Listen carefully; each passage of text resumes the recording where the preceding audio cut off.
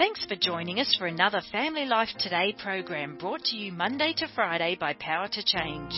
I'm sure you'll hear something today that could give you a fresh perspective on your marriage or family situation. Be encouraged as we join Dave and Ann Wilson. So we've raised 3 teenagers, and you, Dave, especially. I'm not saying we did it well, but we got through 3 boys who are now men, who are actually, you know, we're grandparents now. Yeah, and we've ministered to probably hundreds of teens and others. But what would you say is the number one? No. I'm asking you this question. No, I'm asking you. What's the number one question? Number one question teens are asking. What do you think? Number one question. I know where this is going. My first thought was relational. Like, who am I going to marry? But I know it's deeper than that. Yeah. Because you're so much deeper than me. So you know what the real answer is. No, I think I would have even asked, am I loved? What does that mean? You know, there's so many different things. Well, I think it's really important what we're talking about today because we're parents. Yes. And we're a family ministry that tries to help marriages and families. And so as parents, we need to know what are our kids asking. So we have, I don't know if we could get 2 better people in the studio today to answer this question. They wrote a book about it called The 3 Big Questions That Change Every Teenager. So obviously these 2 have studied this. So we have Brad Griffin and Kara Powell with us today. Brad and Kara, welcome to Family Life Today. Thanks for having us. It's wonderful to be here. We really are talking not only to 2 experts, because you guys have written about this. You're at the Fuller Youth Institute out in California. This is your life work. But more importantly, I think, is your parents of teenagers, right? Yeah, my kids are 21, 19, and 15. So I have 2 college students and a 10th grader. Brad, what about you? How old are your kids? 19, 16, 13. So you really are in it. We say this is our golden year of parenting. We're all teenagers at once. We feel like the teenage years for us, our kids are grown, married, and have kids now, were our favorite years. I agree. I mean, the older our kids have gotten, the more my husband and I have enjoyed conversations with them and doing fun things with them, experiencing life together. So that would definitely be true for me. How about you, Brad? Yeah, same. I love a great conversation. Mm-hmm. And while I enjoyed the conversations with my kids when they were little, in a certain way, there's just a whole other level. And I love when abstract thinking starts to kick in, and that for me is just a lot of fun. Well, I think we really start seeing our kids and discovering, maybe that's where discovering who they are, what they're passionate about. And I think, and you guys probably relate to this, that's true of their friends, because I loved having their friends in the house. But I think as parents today, there's a lot of fear and anxiety because the world feels so tumultuous and uncertain. And with your book, the subtitle is Making the Most of Your Conversations and Connections. And I think as parents, we long for that, but we're not sure how to make those connections. Yeah, so talk about this book. I know you did research with some teenagers, and you sort of developed, okay, here's the questions they're asking. Help us understand what those are.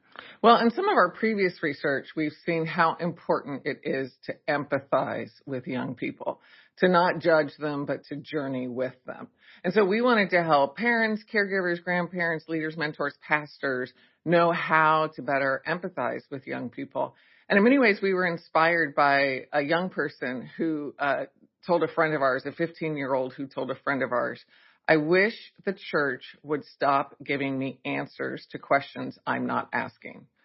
I wish the church, now you can fill in another noun for that. My parents, my family would stop giving me answers to questions I'm not asking. And so that really stimulated us to figure out what is it that young people are ultimately asking under their questions about technology and what should I do on Friday night? You know, where am I going to go to college? What are the questions beneath those questions? And so we worked with our team at the Fuller Youth Institute to look at interviews with over 2,000 teenagers, interviews, surveys, focus groups. But then we did deep dive interviews with 27 very diverse young people from all over the country to try to figure out what are those top questions. Well, here's the question. As a pastor for 30 years, I feel like we did that. We answered questions our kids were not asking, and maybe even our congregation. But let's talk about, as a parent, we do the same thing. Yeah. The question is, why do we do this?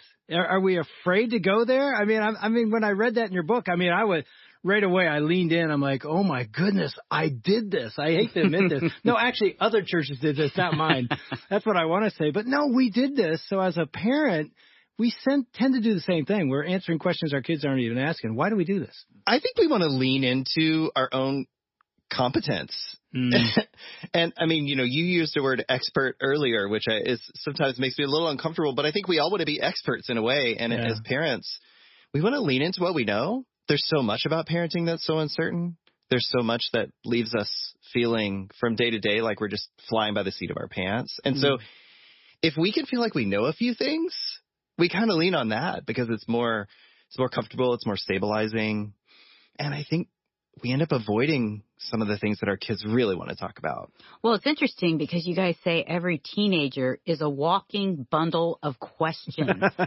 That's so good. And I'm thinking as parents as well, and maybe even as youth leaders, we're always giving answers. Yeah. So talk about that. What does that mean, Kara? How do we get to those questions? Well, kids' curiosity is part of the long list of what Brad and I love about young people is they are wondering new things. They're starting to think abstractly. They have more engagement with the broader world. Social media opens up all sorts of new frontiers for them to wrestle with and to try to understand.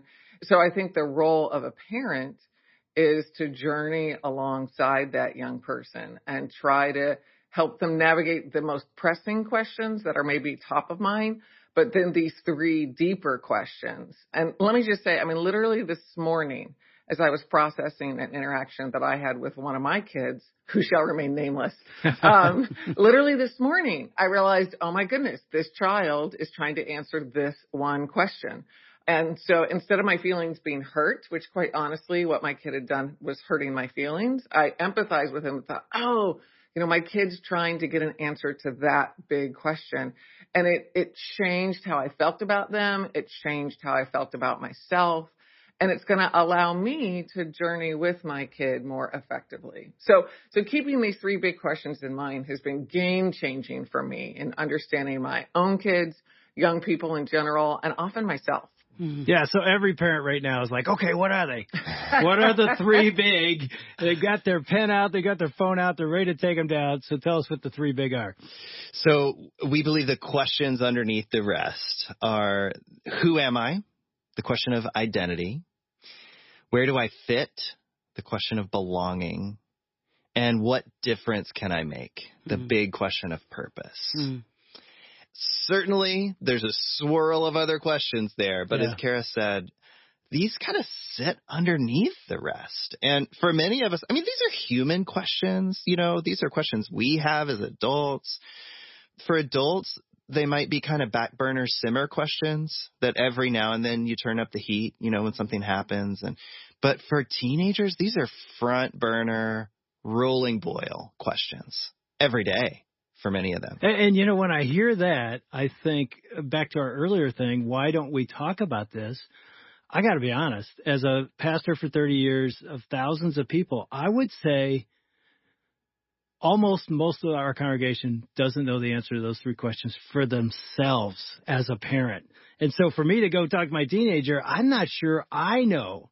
Of course, I'm not talking about me. I'm perfect. But, the people in our congregation, I don't think a lot of us adults could articulately say, I do know my purpose. I do know where I belong. I do know my identity. So talk about that a little bit. How important is it for a parent to be able to wrestle with those, to be able to dialogue with our kids about it? Well, I think we're all in process, right? And part of how Brad and I and the Full Youth Institute team are starting to think about discipleship is the process of moving from our current answers to those identity, belonging, and purpose questions to more Jesus-centered answers to our identity, belonging, and purpose questions. So, one of those Jesus-centered answers for the question of identity, I honestly pray for myself every day. It's one of my 10 major prayers for myself because a lot of my struggles have to do with identity. And so I need to daily marinate in Jesus's best answer for me to that question of who am I, let alone that 14, 16, 18, 22-year-old who's experiencing so many transitions, so much upheaval, all the more so in the midst of the pandemic and what we've experienced these last 18 months. And so, the good news about teenagers and young adults is we as parents, we can talk about our journey with our kids. And so, the interaction that happened yesterday that hurt my feelings that I was processing this morning with one of my own kids, the tension was this child is hungry for belonging and made a choice in how they spend time with friends that ended up hurting my feelings. And so it's tempting for me to, distance myself from that child or somehow, try to cope myself. And what I realized this morning is, again, that child's after belonging. And that's nudging my own identity insecurities, because when they want to spend time with their friends, then that makes me feel like I'm not a good enough mom. And with this particular child, I think I'm going to debrief how I was feeling and how these identity, belonging, and purpose questions were in play for the two of us.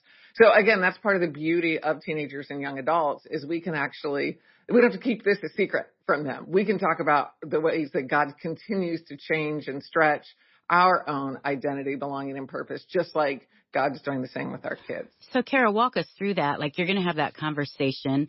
You'll share what you are feeling, how that maybe even triggered you with your own insecurity. Totally. But then what will you be asking her to get into some of those questions you think that are at the root? I like how you happened? said her, because she said it was a him. I'm trying to be gender neutral so as to not reveal which of my kids it was. So their gender will remain anonymous. And that's okay.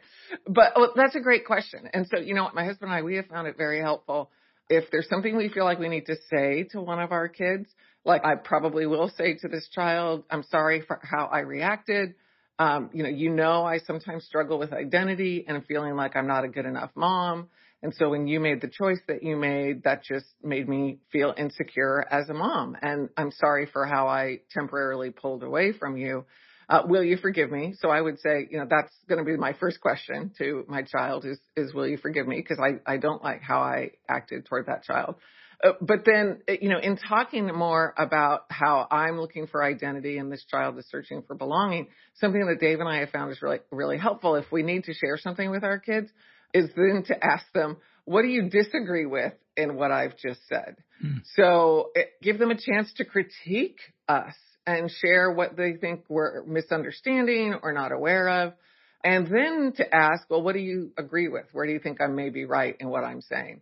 So first I'm going to ask for forgiveness, and then I'm going to give them a chance to share what they think I'm missing in my understanding of them or our interaction, and then give them a chance to share what they agree with. And let me just say, my kids, if they have the chance to critique me first, they're often way quicker and stronger in their agreement with where we do overlap and what we can stack hands on. What you just said, Kara, I think blows away a lot of myths that a lot of parents don't understand. Number one, you said you admit vulnerability and mistakes. Like, I'm not perfect and I struggle even in my own identity. And then you ask your kids to critique you. Brad, do you do the same thing? Because that is, a lot of parents never do that. And yet you and I both know our teenagers long for that. Yeah.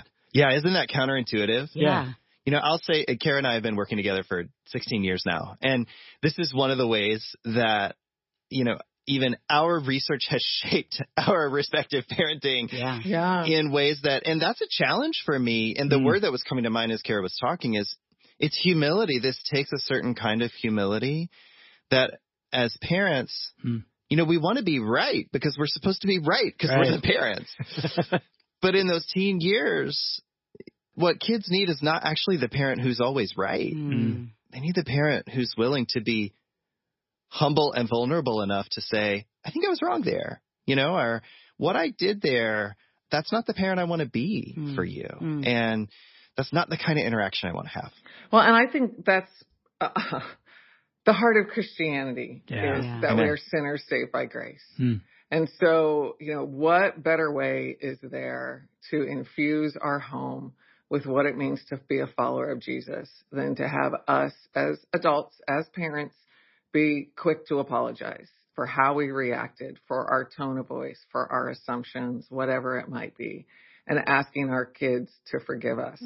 That just sets the tenor for who God wants us to be in all relationships, people who are quick to apologize, ask for forgiveness, repent in front of each other. And so, Brad and I have found that it's never too early to start apologizing to our kids. And so, parents, grandparents, caregivers of preschoolers, elementary age, we encourage you to ask your kids to forgive you, to talk about mistakes. In fact, one of our dinner questions when our kids were in elementary school and middle school was, what mistake did you make today? Because we wanted our family to be a place where we could talk about mistakes. And, I'll tell you, sometimes our kids would point out the mistakes that I had made during the course of the day. It's like they were keeping their own list.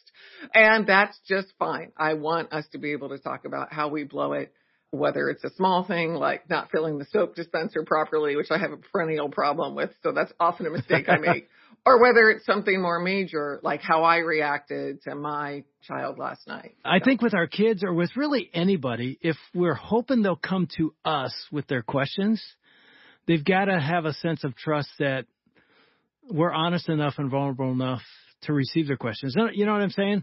What Kara modeled, Brad, what you're talking about is when we admit our mistakes, apologize, that opens up a connection. They're struggling. They've admitted it. They've apologized. There's humility there. I'm not going to go to somebody else with my question, although there's nothing wrong with that. I want to come to mom or dad. Is that true? Yeah. You said the word connection. Yeah. And I think that's right at the heart of it. That connection requires vulnerability. Vulnerability is how we build trust. And I'm hearing a question in my mind coming from parents right now who are listening. Yeah. And that question is about, but wait, what about authority? What about my leadership, of my kids? And like I need to parent, not just be their friend. Yes. And that's absolutely true. And I want to say our vulnerability and humility does not necessarily undermine authority.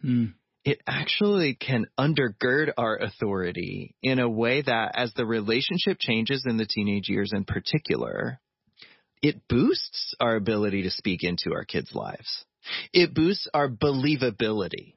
So you may have positional authority with your kids and you can hold that positional authority, but to have relational authority in the teenage years, it requires us to have connection. And that connection is only going to be as deep as our ability to be real, be honest, be vulnerable, and appropriately vulnerable, right. and at age appropriate times.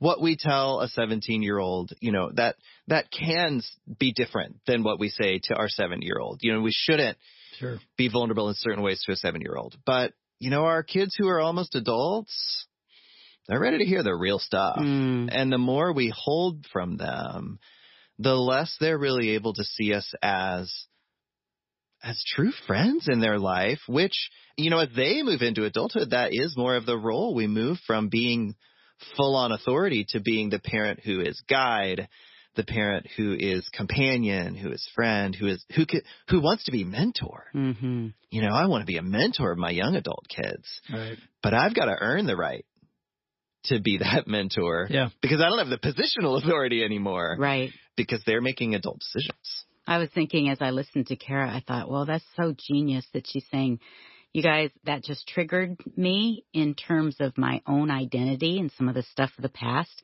Just that comment right there. And because it wasn't about her, she's just saying, this is why I reacted that way and I'm apologizing. But I'm thinking of all the kids that are struggling with those questions of belonging and identity. I think that what that would do, because there's so much anxiety going on right now, and I think that would just ease them thinking, oh, mom and dad aren't perfect. They're still kind of struggling with some of those questions, and it allows me now to open up, as you're saying, Brad, to have that connection with my parents because they've displayed their own vulnerability. Yeah, and you what we've all said is you want them to come to you. Not that you don't want them to go to somebody else, but I want to create a culture in my home and a relationship with my teenage son or daughter that they want to, and I tell you, I love doing this when they were teenagers, laying on the bed at night. You think that ends at 7 or 8, right? And it sort of does. It's different, but still being able to lay on bed or lay on the floor while they're laying in their bed as a teenager going to bed at night. And being able to talk about these big questions of identity and belonging and purpose. Again, you don't always frame them that way, but as you're listening, you're like, oh my goodness, they're asking the same questions I'm asking. Yeah. And there's a sense that I do have some wisdom. I've lived longer. So there's a respect for that. But at the same time, I struggle. And so when I share both, like you're saying, Brad, sort of the authoritative and the wisdom, but also I'm a fellow traveler with you, and I still ask those same questions, but I know where to go for the answers. That opens them up, right? Yeah. And part of what we're doing there is we're creating relational safety. So, this big question of belonging, where we need to belong first is in our family. Yeah. And of course, we lay the pathway for that in the early years. We lay all the groundwork. But in the teenage years, in some ways, that foundation is really, really important. But it also gets, hacked at. Yeah, right. And it's a little more unstable. And in some cases, we kind of have to rebuild that foundation of trust and safety. So safety is essential for belonging. And in fact, when we talked to teenagers in those interviews we talked about, we heard over and over, I feel like I belong when I'm safe, when I'm safe to be myself. Wow. And there were young people who talked about really feeling safe to be themselves and their families. And there were those who said, home is not a place that I feel safe. Home's not a place I feel like I can really be myself. And that, I think that's a tragedy for a kid. Yeah, and I would say, I don't know what you would say, Ann. I'm thinking of a dad, an action step for today. As you think about, okay, what am I going to do? What if tonight you laid on the floor in your son or daughter's bedroom? I'm guessing they're a teenager, and you just listened. And you may have a strained relationship. You're going, I can't do that. Just start there. Just like, hey, man, so what happened today in your life? They may not be able to talk about it, but if you started there, I bet you if you listen, you're going to hear one of these three questions sort of rise to the surface. And you know what I would say? Don't tell them anything. Don't preach at them tonight. That's good. Just listen and let God start to rebuild a relationship with them. We want to thank Dave and Ann Wilson and their team for another edition of Family Life Today. Although our programs are produced in America, the issues facing families like forgiveness, communication, and taking care of our kids transcend national borders. These issues profoundly affect relationships everywhere. In Australia, Family Life is known as Power to Change, and our mission is to effectively develop godly families, the kind of families that change the world one home at a time. A key part of our mission includes strengthening marriages and families all around the world. We want to do whatever we can to bring timeless truths to the challenges you face as you seek to strengthen your family and join us in changing the world. We hope you've been encouraged by what you've heard, and we'd love to hear from you. You can email us at radio@powertochange.org.au. Our website is families.powertochange.org.au, where you can check out articles and many other resources on marriage and family well-being. We hope you can join us tomorrow at the same time for another Family Life Today.